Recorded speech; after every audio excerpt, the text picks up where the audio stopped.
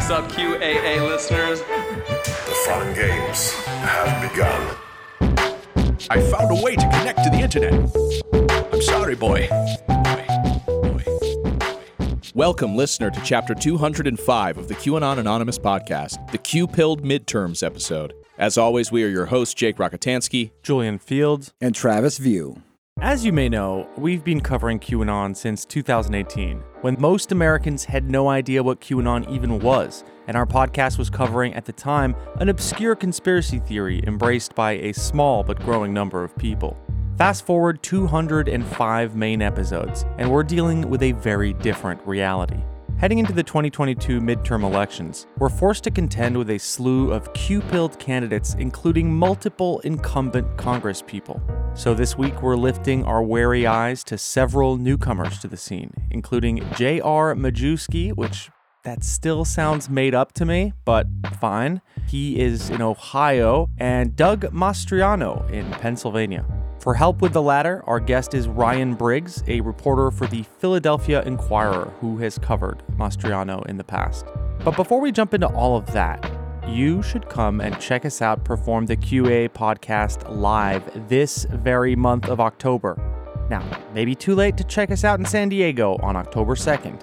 It also might be too late, not sure, but Berkeley on the 4th. However, Phoenix, Arizona on the 6th. We know you're in Arizona, folks. We know you're there. We know you're dealing with pilled people. We promise Jake will be securing the perimeter with tactical aplomb. Shot collars so you can't leave. Oh, no, we meant the other way around. Like, you protect them from bad people. Like, not protect Jake, them from themselves. Jake will be infringing on your human rights. Apparently, not sure. Per usual, that's what you're paying for. Come check us out at the Crescent Ballroom. Then Denver, Colorado on the 8th. Austin, Texas on the 10th. That's going to be amazing. Can't wait. Brad Abrams is going to be our guest, and he's preparing a little segment for that little stint. And then finally, we'll be back home, kicking our feet up, probably not even making it to the venue, but still come out on the 18th of October in Los Angeles, California. Tickets can be purchased at tour.QAnonanonymous.com. Jake, you're going to be performing the sequel to the award-winning story that you did for the first 3 dates. What was the title there? The title of that story was In Space, No One Can Hear You, Marjorie Taylor Scream. Wow. Okay, and so the second one is coming out, I hear. Yeah, the second one, the tagline from Aliens is "This time it's war," so I'm going to have to find a funny spin on that to make it QAnon somehow, so. Yeah, it could be about your writing, and it would be, "This time it's poor." This time? That's great. So, yes, I mean, Cat's Out of the Bag story trilogy based on my favorite movie series. And as some of you may know, the third installment takes place on a prison planet, so that's going to be even more spectacular. Yeah, we were chatting about that, and that should be very fun. But I'm very excited about it. It's very rare that I actually follow up on my threats to make some kind of trilogy, so... Yes, that's true. That's true. No leaving them hanging this time. You're forced to. Yeah, I'm forced Management has intervened.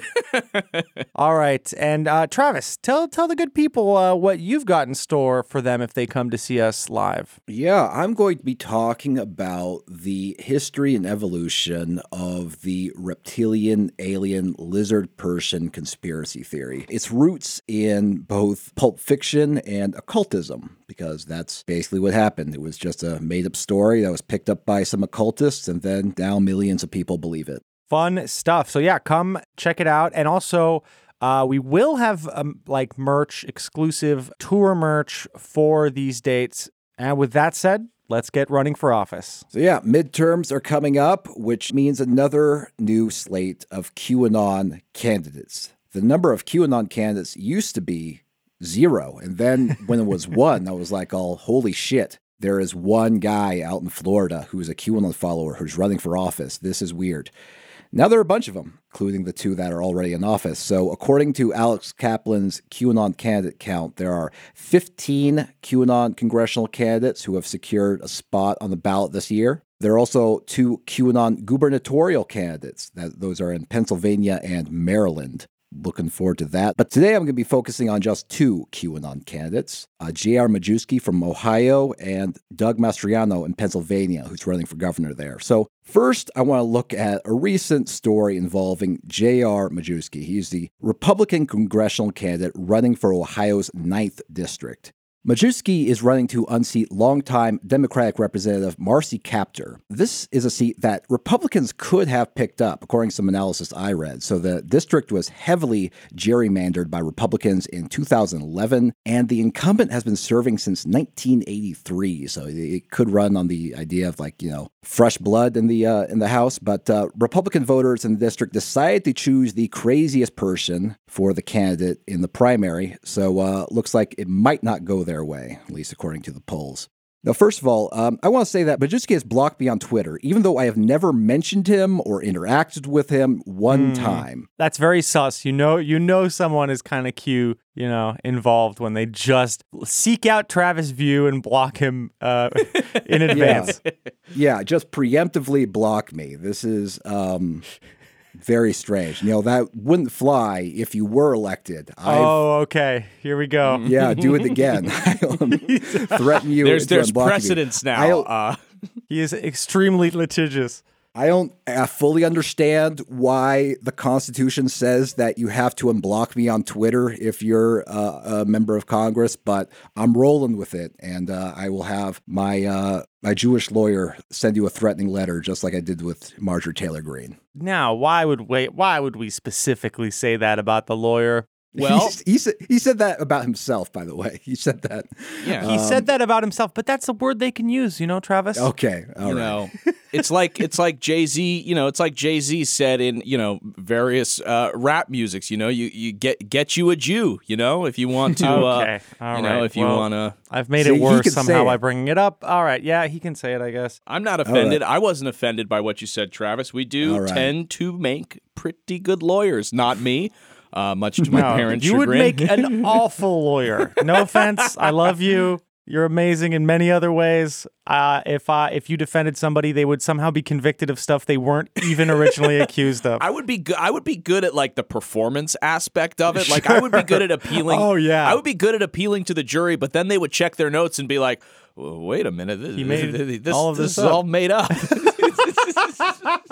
Majewski is a QAnon promoter. At one point, he even claimed that he believes everything that has been put out by Q, and that Q is military intelligence. I never, like I said before, it's not that I believe in it. I believe in everything that's been put out from Q. What I think is, like I've said before, I think there's been conflation between people that join or get involved. They don't do their own due diligence. They just they think that they know. They become arrogant, and a lot of it has to do with the fact that there's these boards, and these boards kind of propagate a certain mentality, a certain behaviors, and they manifest themselves in other people, and then they start conflating with other, schools of thought like Fall of Ball, and then they twist and they smear what Q's trying to put out, which is military level intelligence, in my opinion. And those two don't mix. They have certain points where they're aligned, but they have totally different, intentions to certain degrees. Wow. I wonder where Fall of the Cabal was inspired. Yeah, the totally different thing. Yeah. I mean, it's funny is that this is something that some QAnon followers say a lot, where it's oh no, the Q drops are pristine and perfect and flawless, but it's those other QAnon followers who spin out their wild theories that make QAnon look bad. Why can't it be both? Majewski has also appeared on the QAnon show Red Pill 78 and talked about the Q drops. In addition to that, he painted a giant Trump 2024 sign on his lawn in blue, red, and white, and he showed it off on Fox News while wearing a shirt with a Q on it. So he's majorly Q-pilled. It's not an occasional subtle thing. Well, I'm not entirely sure it's fair to call him a QAnon candidate yet. So hopefully you have more evidence to present. Unsurprisingly, Majewski was at the Capitol on January 6th. Now, I'm bringing him up today because he recently found himself embroiled in some controversy because of claims he made related to his military service. In interviews, Majewski has repeatedly claimed that he was deployed to Afghanistan, such as this interview that he did. Did you serve in Afghanistan? Yes, I did. How many tours? 1. What year were you there? What years? 2002, 2003. Wow. So you served right at the beginning. Yeah. What was that experience like? Tough. I don't like talking about my military experience. Not that not that we've said too much. I don't really like to divulge a lot of things about the military because, to me, it was a tough time in life. The military wasn't easy, but in retrospect, it's one of the best decisions I've ever made. So the claim that he was deployed to Afghanistan came into question after the Associated Press reviewed his military records, and here's what the AP reported. Military documents obtained by the Associated Press through a public records request tell a different story. They indicate Majewski never deployed to Afghanistan, but instead completed a 6-month stint helping to load planes at an air base in Qatar, a longtime U.S. ally that is a safe distance from the fighting. Left like that, they had to kind of like rub it in. It's like, oh, this guy was chilling out in a wealthy, friendly country that's like nowhere near where the shit was happening. Yeah, I mean, it says a lot about who Majewski believes, is listening to this or following him, that he doesn't feel comfortable saying, yeah, you know what, I served, but I was really lucky. I worked as a, airfield technician or whatever. So, I wasn't up on the front lines with the guys fighting. I knew a lot of people who were. It's like you still served, you're still a veteran. It just, to me, it says something that you feel like you have to allude to the falsity that you were in combat and that it was, it was really hard and I don't really like to talk about it all that much. I think this is a thing that really, this is an issue that reaches across the aisle. Just candidates and or news anchors fucking lying about being in the military because this country worships the idea that you actually fought and killed other people so much that it's like, wow, that's going to really help my image publicly. And it's so fucked up because I have friends who served who are like, more than happy to tell you that, like, I was really lucky. I worked on helicopters or I was mostly at the base. I didn't go to combat.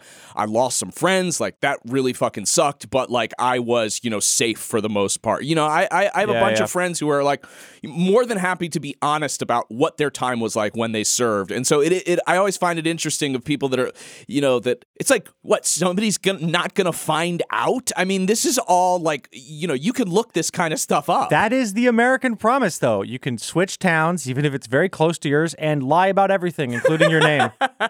It sounds as though we have ourselves a case of stolen valor, but Majewski called a press conference to address the accusations, and instead of, I guess, fessing up or whatever the truth is, he essentially claimed that he can't provide evidence of his deployments because they are classified. Okay. In fact, the orders and the military records that I've been able to obtain from my personal files shows that all of my deployments are listed as classified. This was a strategically placed, to crush me and defame me with a fake hit piece. These enemies of the truth did not bother to publish that.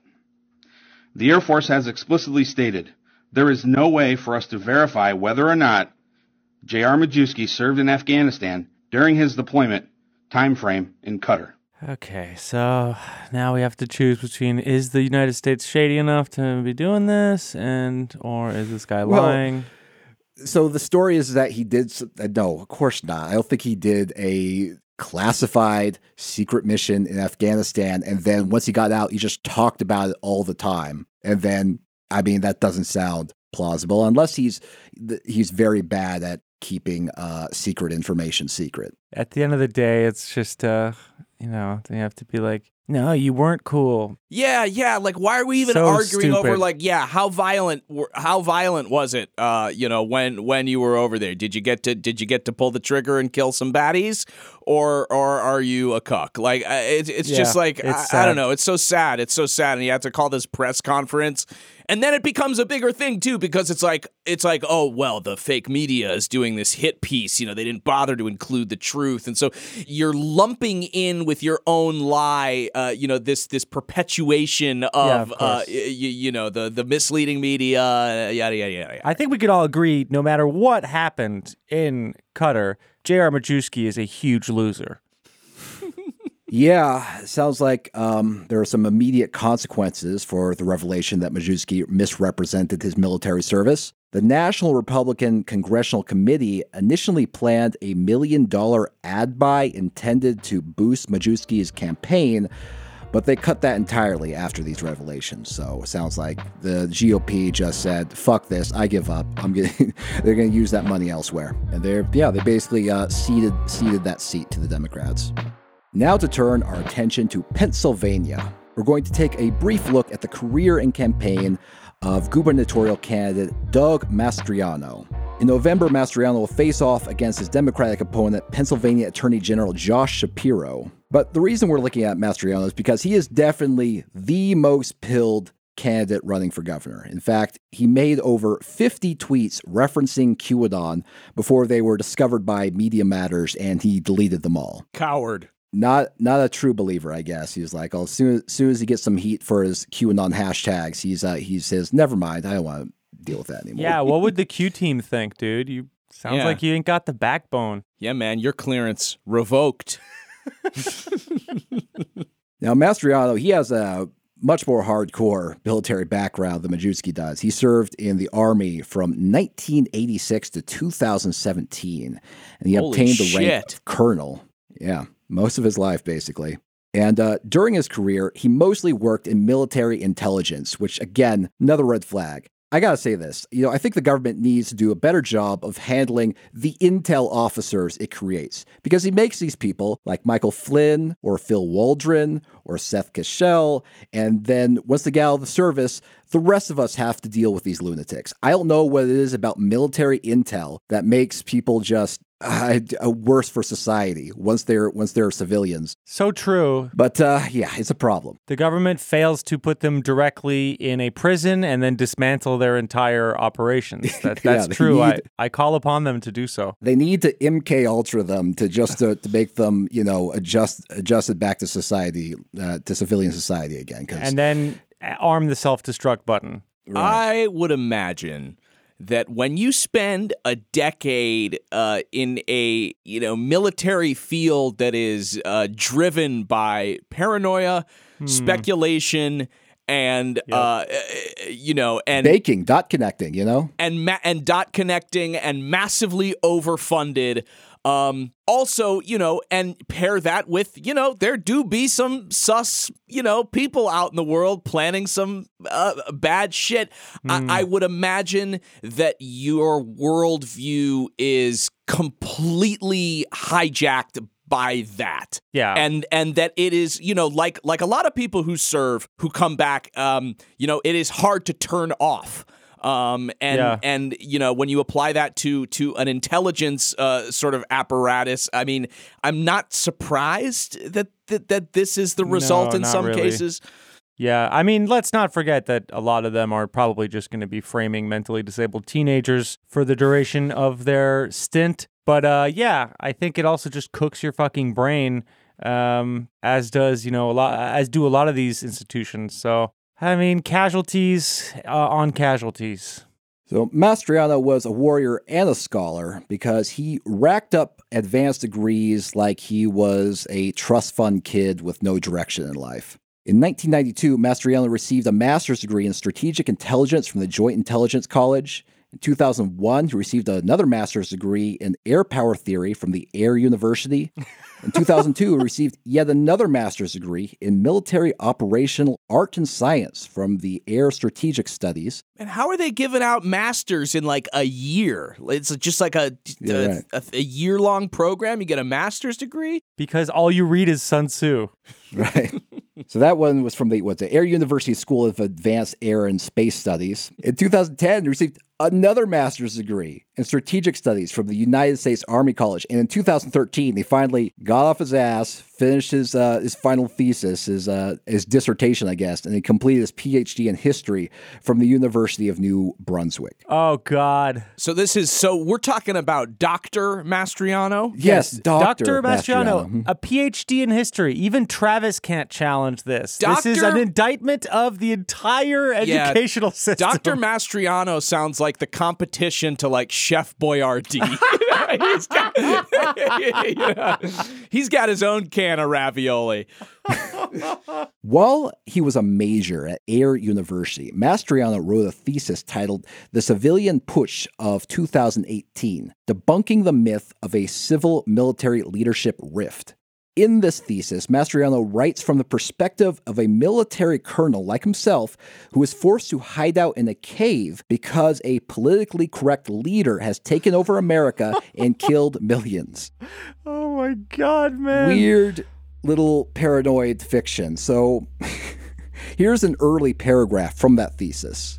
I, Colonel Nathan H. Green, am writing this from a self-imposed exile in an isolated cavern in the George Washington National Forest near Lexington, Virginia. I took refuge here shortly after the putsch occurred when the dictator, Benedict Aurelius, the radical, popular, and charismatic third-party leader, abolished the Constitution, dismissed Congress, and compelled the president to resign. While consolidating power, Dictator Aurelius declared martial law and conducted a massive purge. The purge went deep and impacted nearly every family in the nation, with millions perishing.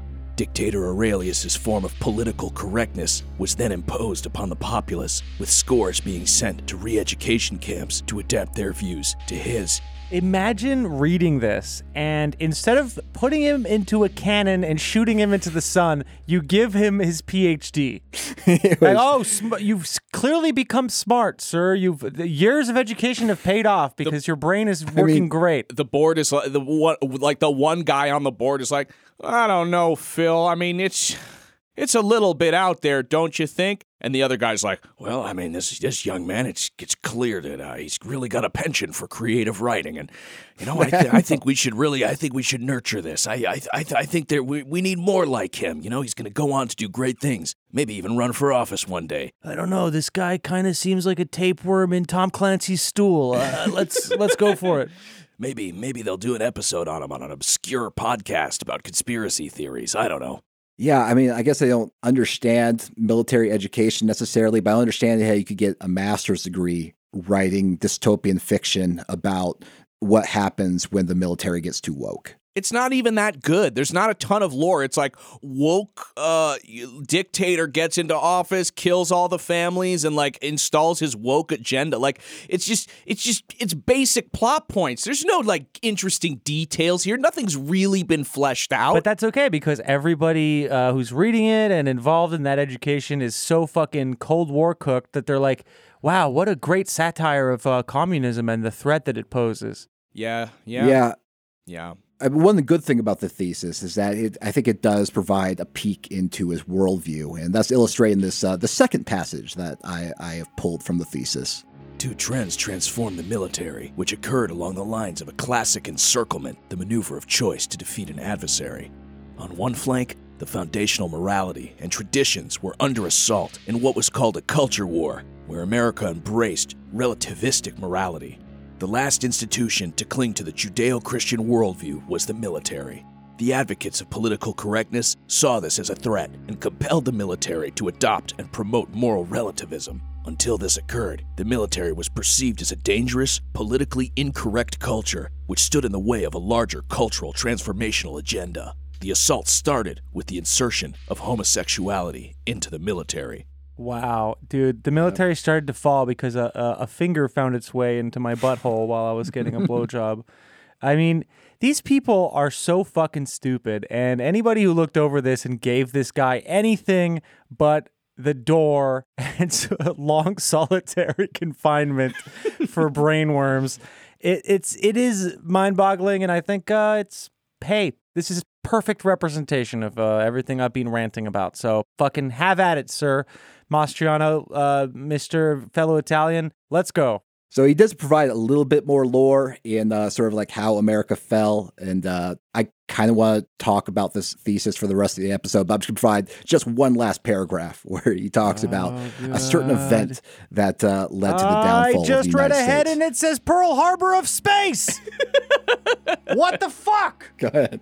Internationally, the U.S. was paralyzed for 6 months by an attack called the Pearl Harbor of Space, where adversaries destroyed our vital space assets, while foreign automation hackers simultaneously launched a devastating cyber war against our computer networks. As the country endeavored to recover from these assaults, the Sino-Russian alliance attacked America's vital interests abroad with massive Chinese offensive. Oh, we're getting everybody in here. I love to have vital interests abroad in like almost every country. With massive Chinese offensives in Asia and the Pacific and a Russian Federation attack into the Middle East. These setbacks corresponded with the creation of a UN army and a unified European Union military, which replaced the US as the technologically dominant global force. In the end, the competing interests of the United Nations and the European Union neutralized US hegemony.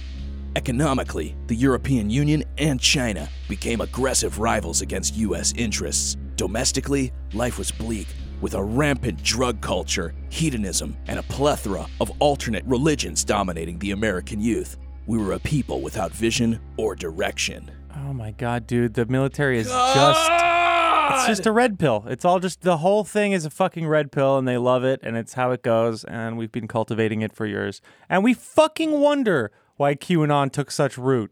Mastriano viewed his military career through a religious lens. For example, he was initially deployed on the Iron Curtain in Germany during the final years of the Cold War. He viewed himself as a defender of the West against atheistic communism. When Mastriano deployed to the first Gulf War, he claimed that God favored the United States on the battlefield. In late February of 1991, Mastriano's unit was about to face Saddam Hussein's Republican Guard when a sandstorm struck. In Mastriano's telling, this sandstorm was perfectly timed to blind the Iraqi forces, allowing Allied forces to break their line.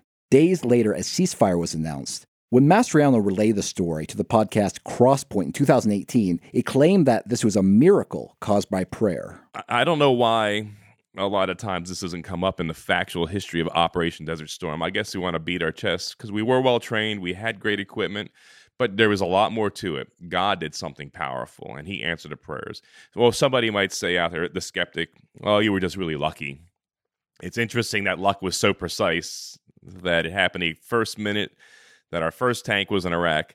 Okay, and how long did it stay? It stayed that way until 8 o'clock in the morning on 28 February, the minute the ceasefire went into effect. What's even more interesting to me, though, is that wherever we liberated, whatever zone that was behind us that we'd liberated, and the American and Allied forces were located, the wind went back to its normal direction behind us.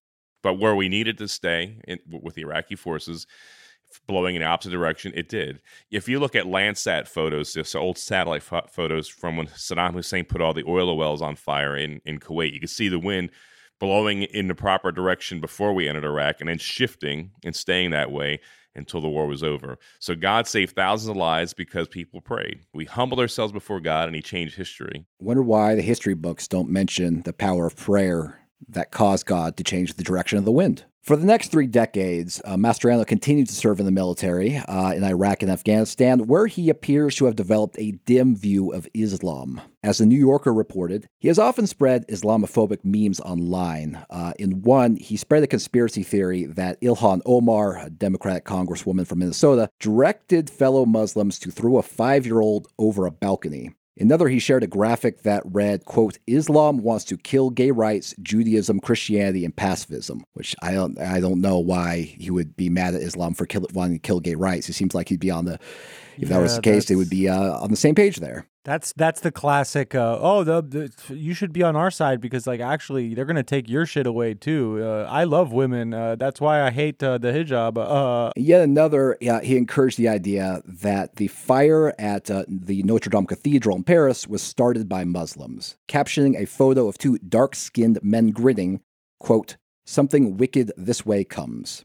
In 2019, after retiring from the military and teaching at the U.S. Army War College, Mastriano decided to run for office, and he soon began attending events held by a movement called the New Apostolic Reformation. So This is a loosely linked network of charismatics and Pentecostals that, over the past decade, has played an influential role in conservative American circles. Many members believe that God speaks to them directly and that they have been tasked with battling real-world demons who control global leaders. So eventually won a position on the Pennsylvania Senate. And what's interesting about Mastriano is that he has a lot of social media savvy. And like Marjorie Taylor Greene, he built a following on Facebook. He used the Facebook Live feature to do what he called fireside chats, where he would opine on whatever he thought was interesting. And he got thousands of views doing this. In April of this year, before the gubernatorial primary, Mastriano attended the QAnon-affiliated God and Country Conference in Gettysburg. There he called the separation of church and state a myth, and the conference organizers presented him with a sword to thank him for his work. And we thought, oh Lord, what would be the best gift for them? And we thought of the David sword, because you've been cutting a lot of... and so we had inscribed in there for God and country, because you have been fighting for our country, and you're fighting for our religious rights in Christ Jesus. So we wanted to bless you with that sword of David. Did she say cutting a lot of heads off? Yeah. Okay. I guess. Okay. Metaphorically. Figuratively, though. Sure, the heads of the serpent and the... Yeah. The Hydra. The Hydra of the Jew. I get it. Now, there are lots of things concerning about Mastriano's beliefs, but I think top among them is his election denial. So in 2020, Mastriano issued a legislative memo to fellow lawmakers saying that he will introduce a Senate resolution disputing the 2020 general election. It says that the legislature will name a new set of electors and withdraw the certification of Joe Biden's victory. There's this weird fantasy that decertification is a legal process. I don't think it's ever happened. Everything I've read says that it's just a made-up concept. On January 6th, Mastriano spent about $3,300 to charter buses to ferry 135 supporters to Washington for the Stop the Steal rally using campaign cash. He later says that he left before things got violent, but video revealed that he crossed police lines. He has since been interviewed by the January 6th committee. In one podcast interview, he boasted that if elected governor, he could handpick a Secretary of State and, through that person, in that role, essentially decide the validity of elections unilaterally. I'm Doug Mastriano, and I get to appoint the Secretary of State, who's delegated from me the power to make the corrections to elections, the voting logs, and everything. And I could decertify every machine in the state with a stroke of a pen via my Secretary of State. I already have the Secretary of State picked out. It's a world-class person that knows voting integrity better than anyone else in the nation, I think. And I already have a team that's going to be built around that individual. Ron Watkins. It's a weird platform if you're running for an election. If elected, I will make sure it will be the last election.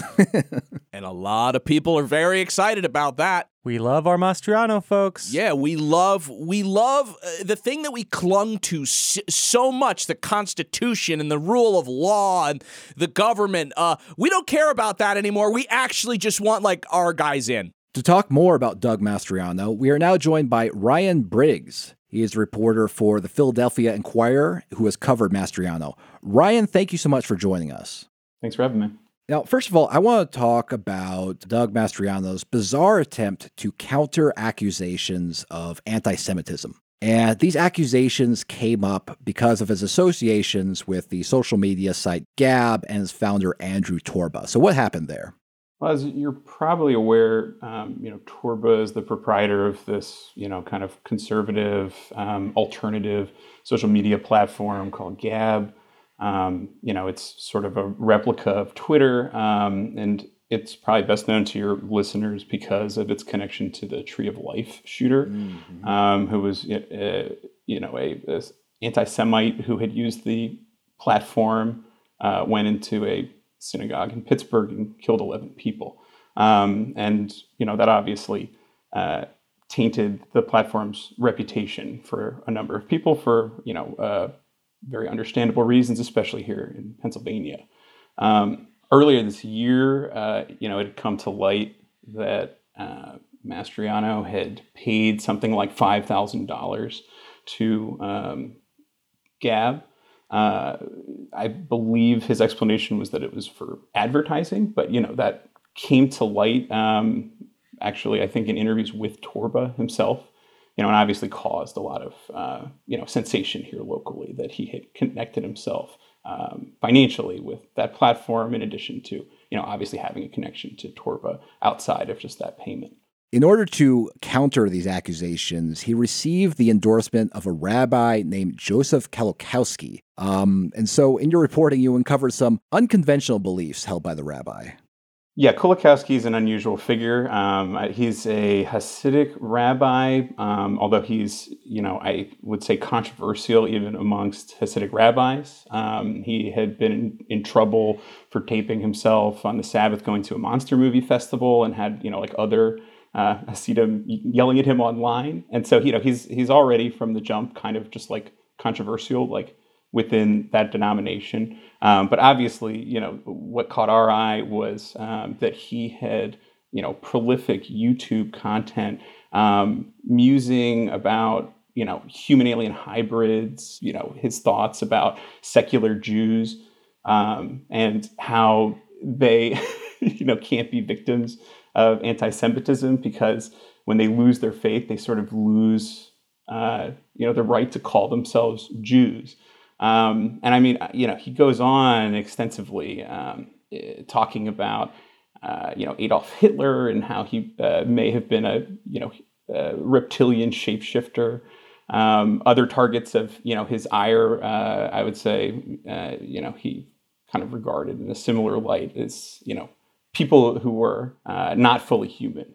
So that was kind of the theme through a lot of his YouTube content.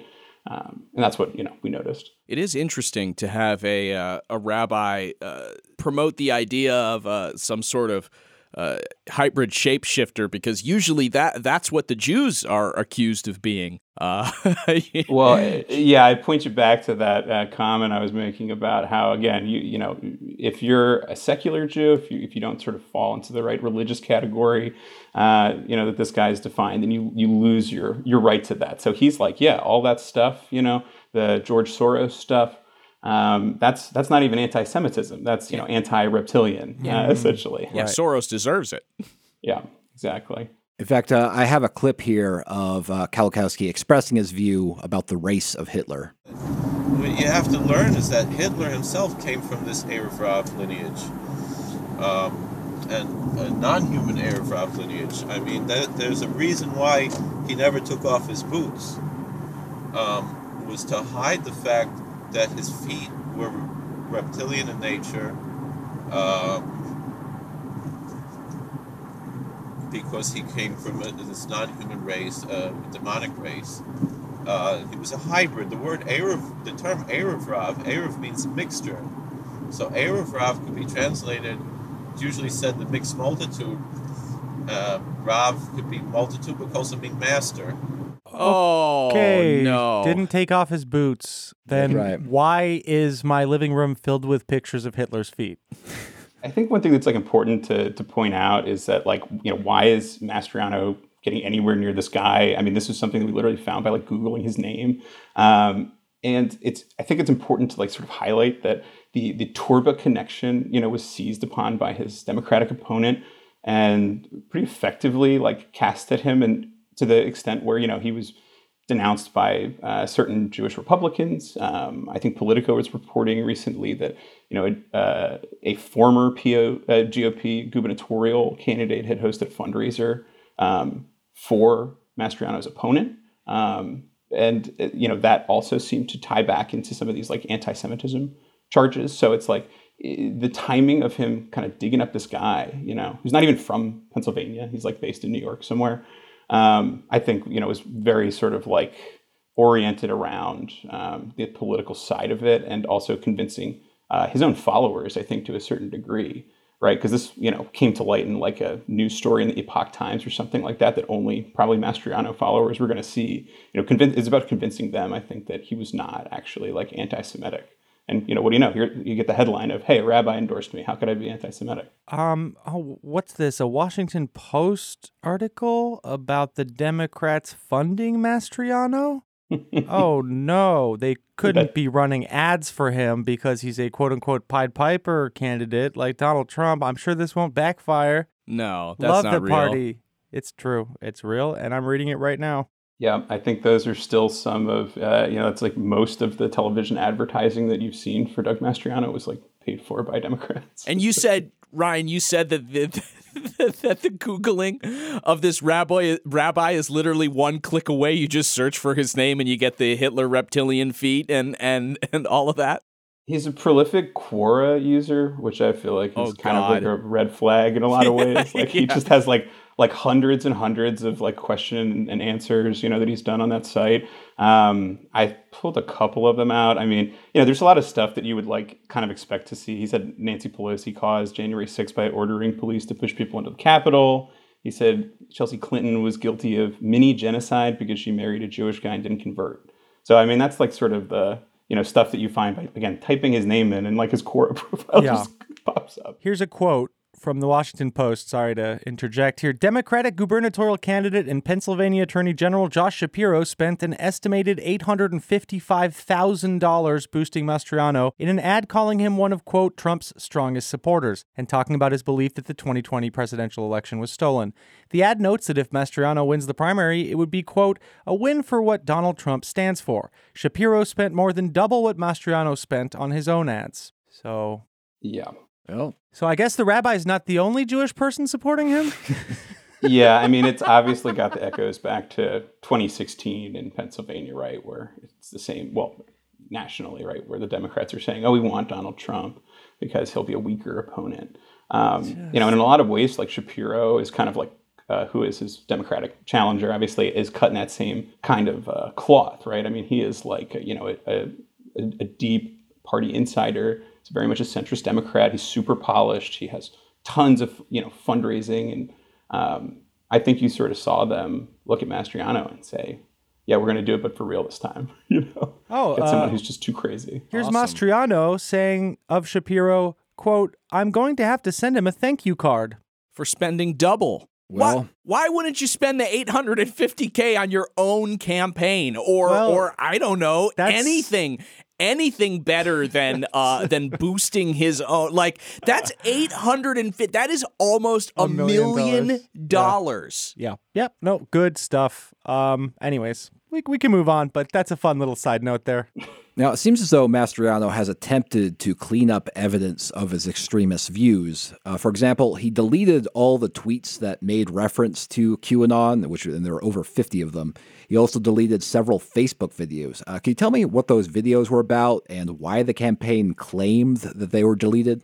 Yeah, I mean, part of it would be sort of like speculation on my part because we don't actually know like everything that necessarily got deleted. And when I first was covering Mastriano back in like 2020 around January 6th, I had heard the same thing back there, right? Like, he was known for being a January 6th, and I had heard from, other kind of political operative types, like, hey, he's deleting stuff now that people are kind of looking at him, and, there was this sort of insurrection, like at the Capitol. So, this has been something that's probably been going on for years, and it's not totally clear everything that, has, been scrubbed off of Facebook.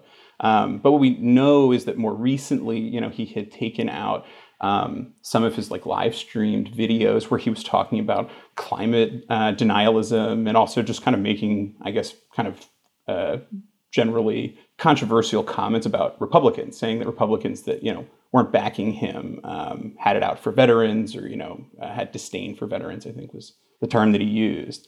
And we noticed it, and when we contacted his campaign about it, I mean, they were notoriously like silent towards press inquiries, but they actually like responded to this one and said, oh, this is just a default setting on Facebook, and Facebook just deletes these after 30 days. You go back and say, well, why are there other videos that are more than a month old that didn't get deleted? Because of course there are, because he didn't wipe everything, and you don't get a response, and that's pretty, that's pretty true to form for the Mastriano campaign generally. So that's what you're left with. I could, guess at the motive for trying to do that, but I think it's, in keeping with what you described about, his vanished QAnon content. He says something, does something kind of in the moment, gets in trouble for it, goes away. You don't talk about it, and you move on. So that's been, part of his MO in the campaign trail, obviously. You mentioned that it was tough to get a response back from the Mastriano campaign. And, it's not uncommon for Republican candidates to be hostile to the media, but Mastriano seems to be especially hostile to the point of outright banning media during meet and greets that he hosts across the state. So what's it like for reporters who want to try to get to know the Mastriano campaign? I think the best example is this video that you could probably find online. I wasn't at this one, but we sent a reporter to a rally, and he had erected a little pen for reporters to stand in that was sort of around the corner behind a building from where he was speaking. So, it was clearly just sort of an FU kind of thing. You're going to be in this little box. I'm sure one of his supporters, also filmed it and was, circulating kind of the image of the muzzled reporters standing in this little pen while he's giving his speech, on the other side of a building or whatever. And, it's pretty clear that a big part of it is just sort of for the kayfabe of owning the media, sticking it to reporters and stuff like that. But it also veers into what I would say is kind of bizarre territory, where sometimes I think it's politically inopportune for him to just completely shut out the media, to sort of almost never give kind of your side of anything, to eschew all of these traditional kind of media platforms, especially given what I was saying before, about his lack of traditional advertising and campaign media. He's just not really in the newspapers, beyond stories talking about these kind of scandals, or, Shapiro casting him as, being too radical for Pennsylvania. And, I think he and probably his supporters look at it the same way that they would look at, stunts that Donald Trump would pull with, the national press at his rallies and kind of skewering reporters and so on. But Trump obviously manipulated the media. When the cameras stopped rolling, he would be talking to reporters and trying to push certain lines or, give people bits of information or whatever. He had an experience kind of working both ends of it. And Mastriano just doesn't. He just doesn't talk to reporters, and that's it. And I think there's some serious questions, because occasionally we'll catch him and you shout some questions at him and, just breeze past or have a security kind of block, reporters. But I think at a certain point, it kind of makes it seem like you're just dodging questions. I think just personally, I sort of have questions about if he is afraid that if he was put on the spot, that he might stumble over his words. If you've watched some of his videos, he's not really the smoothest kind of orator or anything like that. And I think there are some questions of how much of it is just based on anxiety or just aversion rather than a real strategy, Because I think the message is clear at this point, right? You don't like the press. That's clear to everybody. Now, Mastriano has faced a lot of controversies, and one of them involved him posing in a Confederate uniform for a faculty photograph at the Army War College. Now, that's not necessarily bad, given the context, if you're doing a recreation thing, but what exactly is the story with this? Mastriano would say that he's just a history nerd or history buff or something. He'd give lectures on history. That was sort of the focus in his academic career and all that. He's known for these sort of eccentricities. He was in the armored cavalry when he served in the military, and occasionally will appear at events wearing sort of an antique, cavalry hat, like Robert Duvall in Apocalypse Now or something. When he comes to other events, he'll wear spurs on his dress shoes, which is weird when you're just dressed, normally. And he has these sort of affectations. It's hard for me to really speculate about what he was thinking at that time, because I think there is a component to it where he thought this will be cool in the same way that the other eccentric historical garb that I put on is cool from time to time. But you're also working at the Army War College in Pennsylvania, right? What are you doing wearing a Confederate uniform? And I can't really explain much more to that decision beyond that, that's something for Doug to answer. Yeah, what was striking to me is that in that photograph, he is the only person wearing a Confederate uniform. It's one thing if you're like with a group of people, and you're like... I'll say, because his campaign will get mad about this if people don't mention it, but there was one guy who was dressed as like a Swiss guard or something. And he was like, that's not fair. Everybody was dressing up. Yeah. Mm-hmm.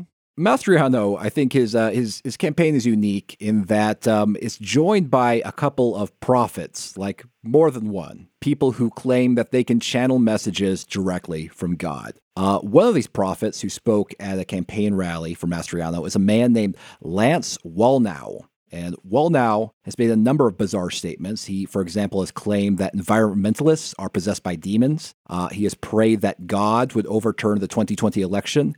And he's also praised President Vladimir Putin as a, quote, good dictator. He's also called President Joe Biden the Antichrist. In one video clip, he even once claimed that an anointed cake saved a man from homosexuality. I read a testimony today about an owner of a bar who was gay.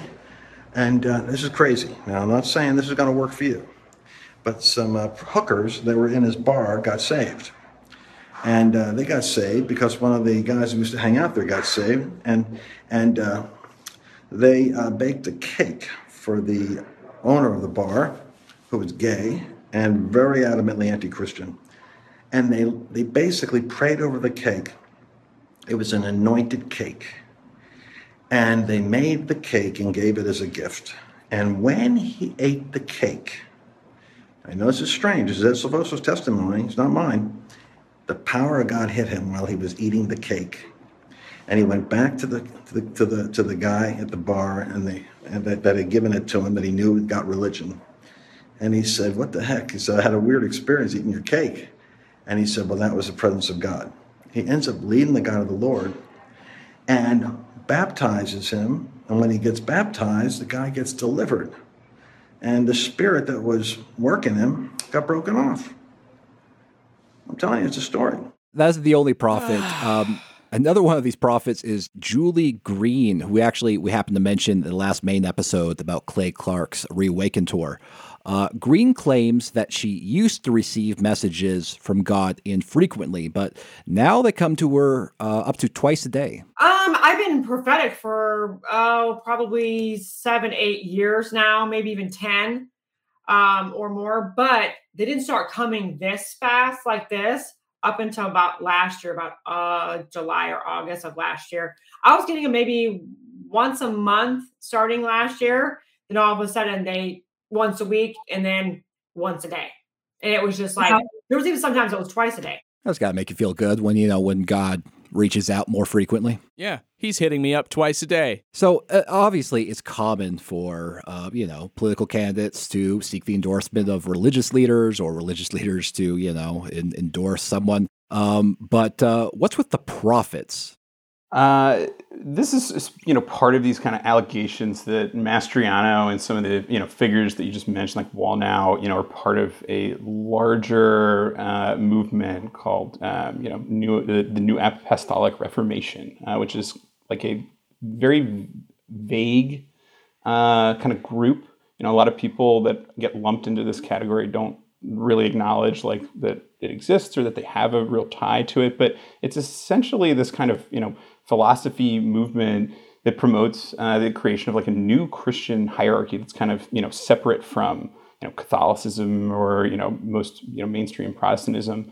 And the hierarchy, has these kind of like tiers to it with prophets at the top. And, it can be like difficult to even describe fully what this is, but it's, in a lot of reporting, you'll see it talked about as a kind of Christian nationalist movement, that's working, behind the scenes to promote dominionism, I think is what they would call it, essentially advocating for a more explicitly like Christian state.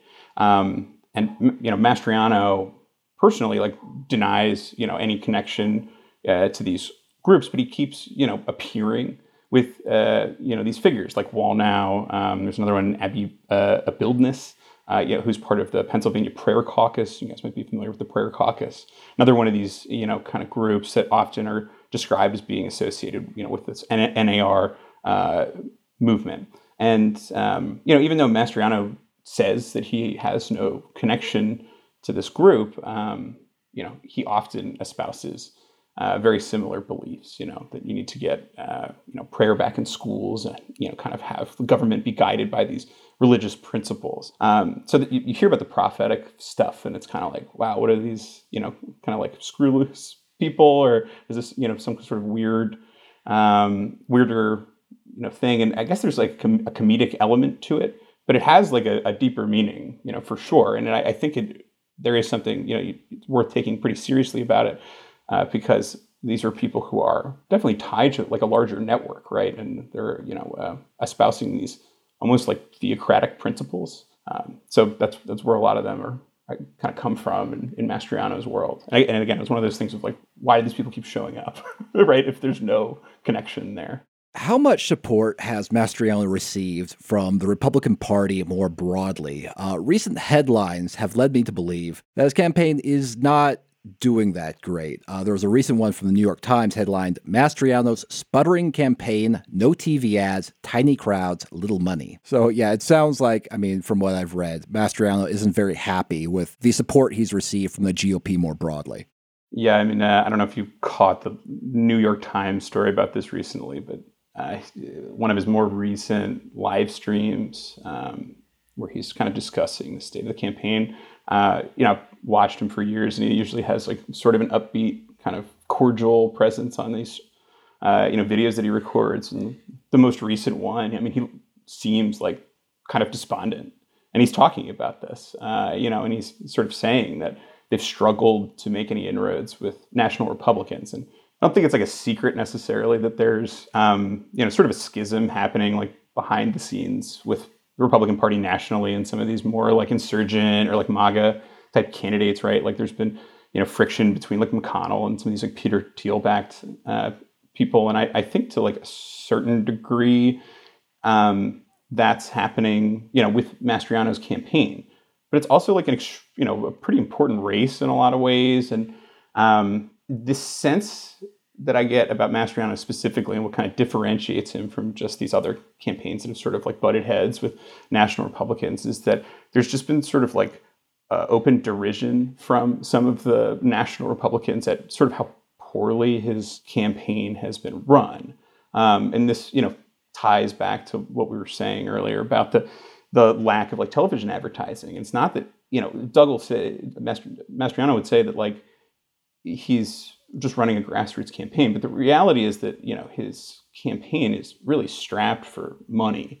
And at the last, filing deadline, I think he had like a couple $100,000, in his campaign account. And I don't know, to put that into any context, his opponent, Josh Shapiro, has millions and millions and millions of dollars to draw upon to pay for TV advertising and all of that. And I think just even from, his reaction when he discusses it on his stream or whatever, you can see that, I think they're a little concerned about it, and just sort of like, what is the strategy here?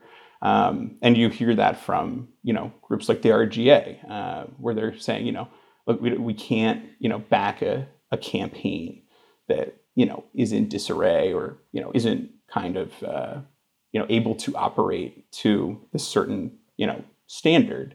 And it's not surprising that Mastriano might struggle with that because, again, this is a guy, whose primary political background is that he was a state senator for a couple of years, right? So this isn't somebody who, even if he was not trying to run an unconventional grassroots campaign, I think would probably struggle with just some of the, kind of basic aspects of running a large multi-million-dollar campaign operation. It's just hard. And so you've seen from Mastriano on the campaign trail is he's sort of stuck with stuff that he's like comfortable with. He goes around to churches a lot of times. You can see on Rumble, he'll post videos of his speeches, and they're usually at kind of friendly spaces like that. And that's been the bulk of his campaign. And I think that's good if you're kind of running just in South Central Pennsylvania, where he's from.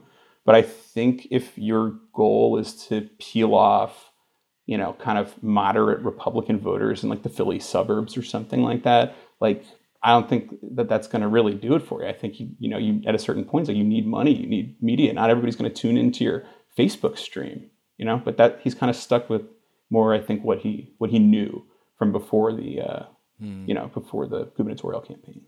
Yeah, recently the chair of the Republican Governors Association, Doug Ducey, implied that he's not interested in helping Mastriano's campaign because he doesn't want to fund lost causes. He made these comments during an interview at Georgetown University. You would think that would be a huge pickup opportunity for Republicans, but Republicans nominated a candidate in Doug Mastriano who has fully embraced that populist agenda on the 2020 election, January 6th. I'm curious whether or not you still see that as truly a pickup opportunity. We're watching Pennsylvania very closely. Another axiom that we have at the RGA is that we don't fund lost causes and we don't fund landslides. So we're in a relationship with our candidate, but we're saying to the candidates, you have to show us something. You have to demonstrate that you can move numbers, that you can raise resources, and that you get this to the 5-yard line or the 5% line. And that's when the RGA parachutes in and punches the victory in. So Pennsylvania is a place where we think, in terms of the dynamics and the demographics, it is a pickup opportunity, but much of this is on the candidate. Yeah, it's another one of those, moments where, again, Mastriano hears this stuff and he says, well, look, Trump won Pennsylvania, right? Trump won Pennsylvania before and he didn't spend that much money. He didn't run a traditional campaign operation. And, that's true. And it's like reasonable to an extent, but like it always sort of leaves out the part where it's like Trump was rich and famous already, right? And Doug Mastriano is not particularly wealthy and only famous kind of, to a certain degree. And a lot of that is sort of colored by infamy for many voters in Pennsylvania. So to, the Doug Ducey's comment, I mean, it's like, I think that this race is like going to be a lot closer than, polling might have you believe, because I think people are going to stick with like party affinity and vote, Republican, vote Democrat and so on. But like, I don't think it's going to be like a landslide, right? There's no indication that Mastriano is just cruising to victory here. So it's like, which is it, right? Yeah, I mean, according to polls, he's like 10 or 11 points underwater, but, Yeah, again, like I'll believe it when I see it, I certainly don't think that, there's a lot of indications that things are going very well for Mastriano right now, just using like traditional political metrics. But I would say that you see these polls floating around and where it's got Democrats up by double digits. And I don't know, I'll just say that much. Like I grew up in rural Pennsylvania. There are definitely plenty of people who think like Doug Mastriano, act like Doug Mastriano. And I think, what people might say to a pollster who calls them up out of the blue, right, might be different than, what they do when they actually like step into the voting booth. So I personally kind of look at that and I sort of am like, okay, maybe it's comfortable, but I don't know. Recently on Twitter, you observed that there have been a lot of new Twitter accounts boosting Mastriano's campaign, and they appeared very recently. Now, are you suggesting that there might be something inorganic about Mastriano's support on Twitter, or there's just a lot of recently enthusiastic Mastriano fans? It's hard for me to speculate. I don't know if I can imagine a campaign coming up with Doug Vember or Mastriano Monday as their meme, or hashtag to kind of like boost the campaign in the waning days of the race here. But I'll say that we like pulled up like the user creation data for a bunch of these accounts that all appeared in the last couple of weeks with names like Doug Enjoyer and Doug Sell that were all made, like sometimes like a couple minutes apart. And believe me, I've gotten like an earful from some of them after I like posted that on Twitter, and they say, we're just, conservatives, we're just gearing up for election day. Our accounts are always getting suspended or banned. So we have to create these like burner accounts to, get out there and stump for Doug. And so they would say, hey, we're just, fellow travelers here, whatever. And stuff like that happens, like, in every campaign cycle to like some degree. But I think the reason that it sort of stuck out to me, beside the fact that the names are funny to me, is that like, you know, it's happening in the vacuum we talked about already of like, this is kind of like the news of what's going on with the Mastriano campaign this week. It's hashtag Dougvember. It's getting, you know, like a few dozen of these like burner accounts, you know, to try to like retweet each other and get these like memes going of like Doug Mastriano wearing like sunglasses over like an 80s, you know, kind of like background. And I sort of view it as like, it's strange that like that's happening, but TV advertising is not really happening. And it almost is like, are you filling the void, you know, with these little social media shenanigans that are probably impacting like hundreds of people at most. I think it's also like, you know, kind of a way to try to create a little bit artificially like a sense of momentum. You know what I mean? And to be like, look, like, you know, there are people out here talking about Doug. I mean, the idea that I think that these memes just like would be created by the average Doug voter, someone who's like attending one of his rallies, like at a church in central Pennsylvania, is going to go home and make like an epic meme of Doug Mastriano wearing sunglasses, I think is like, you know, farcical. There's clearly more of this like kind of political component to it. And what I think it's trying to do is to like make it seem like, look, you know, these people are out there, they're online, they're going crazy for dark Doug. And again, also just to take it a step further, Mastriano, like he retweets all this stuff from like the official accounts, the campaign accounts, and so on. But you've also seen him do stuff like he'll retweet like obviously fake polls. This week he retweeted a poll that was conducted by like a high school class that had him kind of like within the margin of error with you know, Josh Shapiro. And I'm like, okay, maybe these are all just, you know, like Gen Z Doug Mastriano fans. They got together in a group chat and they said, let's go hard for Doug before the election and all that. But it also kind of feels like the campaign is sort of like embracing it because it's like something, right? We got to give people something to believe in, to again, get away from the lost cause idea. And this is at least something. And I don't know how much money they have for other stuff. Again, I have no evidence that they're paying for any of this. I have no evidence that the campaign is connected to it in any way, but I do know that they promote this stuff when they see it. And I think that advantages them. You know, Jenna Ellis retweeted the tweet that I had put out, just showing the creation dates on all of these, you know, Dougvember accounts or whatever. So they're just like anything they can kind of get, anything they can kind of put out there to be like something's happening. I think they're in that stage now because, you know, it's coming down to the wire. So that's why it's notable to me. And just that, you know, again, I don't have a TV ad to analyze from Doug Mastriano. I don't like have, you know, quotes from him in the newspaper to analyze. I have Dougvember to look at. So yeah, I suppose there's also no evidence that the Shapiro campaign is paying for Twitter followers. But I think you raised a really good point earlier that at least anecdotally, from what I've seen, you know, memes tend to sort of naturally spawn from somebody in a very public place doing a very sort of outrageous thing that has a lot of eyes on it. And then there is a sort of organic push to memorialize those moments in, you know, in the meme format. And so I think you're onto something in the idea that, you know, going to these very safe spaces that are, you know, in the general sense, sort of smaller venues and having a sort of meme culture be birthed around that, there is something inauthentic feeling about that.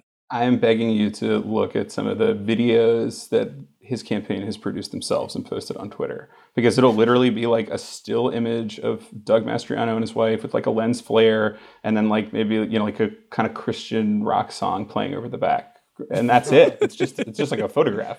And, you know, it's like, it's not up to me to advise campaigns or tell them what's effective or not effective. But I look at that and I'm like, even if I, you know, put myself in the shoes of like a Doug Mastriano supporter, it would be kind of hard for me to engage with that internet meme because it's just a picture of you that's kind of weirdly cropped and has some music playing over it. Yeah, he would probably do better going to a public park and talking about Hitler's reptilian feet. You know, that would probably spread a little bit. That would be a little bit more memeable, I would think. Yeah, maybe the Spurs are hiding talents. It would definitely open up some new demographics for him. And I think that's Sure probably would, the yeah. stage that you're at in this campaign, where it's like, you got to see who are some of these, kind of the new audiences that I can tap into. Yeah, yeah. Is there anything else that you think is really notable about Mastriano and his campaign in reporting on him that you discovered? I mean, we covered a lot, and it sounds like you guys are kind of going back through some of the greatest hits. I mean, like, kind of where he came from is like, the most interesting thing to me, I guess. Beyond like, not something that we would even necessarily like just write as a standalone news story, but just as sort of like the character study. It's like, this guy's like from New Jersey. He was raised in a Catholic family. He thought, my family's not religious enough. Has this kind of conversion when he's like a teenager, has this, military career. And I get the sense that it's like at some point he's like looking for something else to do. But for a long time, it like wasn't clear like what that was going to be, So for like a long time, he's just sort of, at these like NATO bases, and he's writing like books about like Alvin York and, completing multiple dissertations, as you're aware. And I'm like, where does this guy take the sort of turn into all this stuff that we like talked about? And I guess I like came back to that, like the Space Pearl Harbor thing, because I was like, that's interesting to me, because I don't know if I just like view Doug Mastriano as like a fully pilled like QAnon guy, but it's almost like he's a guy who kind of like formed some of those beliefs like way before QAnon like ever happened, and like it sort of found him, like he kind of became almost like one of those like General Flynn type characters for a lot of these people. I think that's like a lot of the appeal that he has, is they like look at him and they see that kind of figure again, like the sort of like authoritarian, traditional Christian American guy who can lead a state like Pennsylvania out of, a lot of areas have just been sort of locked in like this like downward deindustrializing spiral for like decades, and like people are mad, right? It's like that there's that same feeling that like Trump tapped into, and you see a guy like Mastriano, and like he sort of brings that like aura to like a lot of people. So just like where he came from, how he sort of got here is like fascinating to me, and all that. And it's such like in other ways like unlikely, I guess, for a place like Pennsylvania to have somebody like him be on the top of the Republican ticket at like this stage. Like our prior Republican governors were like obviously hewed to the center of the party and all that, and he's totally different than people who ran for this position in the past. Just that evolution, I think, is like interesting. But like again, I don't even feel like I like fully grasp all of it. He's like still kind of a cipher, because it's like I never sat down with him, and I probably never will. So I just sort of get these artifacts, and the people that he surrounds himself with, and you have to sort of study it and try to piece together like this guy. Where did he come from? But I don't know. Maybe you'll have better luck with it than I did. Ryan, thank you so much for joining us. Where could people learn more about your reporting? You can follow me and my colleagues at Inquirer.com. You can find me on Twitter at RW_Briggs. Thank you. Thanks so much, Ryan. Thanks a lot, guys. Thank you for listening to another episode of the QAnon Anonymous podcast. You can subscribe at patreon.com/QAnon Anonymous for $5 a month. Get access to a whole second episode every week, plus our entire archive of premium episodes and ongoing series. If you're already a subscriber, thank you. It helps us stay advertising free and editorially independent. We've got a website, QAnonAnonymous.com, and you can find all of our stuff there. Listener, until next week, may the deep dish bless you and keep you. It's not a conspiracy, it's fact. And now, today's auto cue. For 30 years, I wore the uniform of the United States Army. One of the biggest challenges, besides deployment, was serving in Alpha Company. There's a lot of pressure on these soldiers, There were suicides there, and that's when Doug came in, and he instilled discipline. He took it very seriously. He did not want any of his soldiers to be hurt. With a leader like that, things started to happen. I don't remember any more suicides. And so it's important for me that I bring everyone along with me and give everyone a hope and opportunity. I want every Pennsylvanian to know that I will have their back.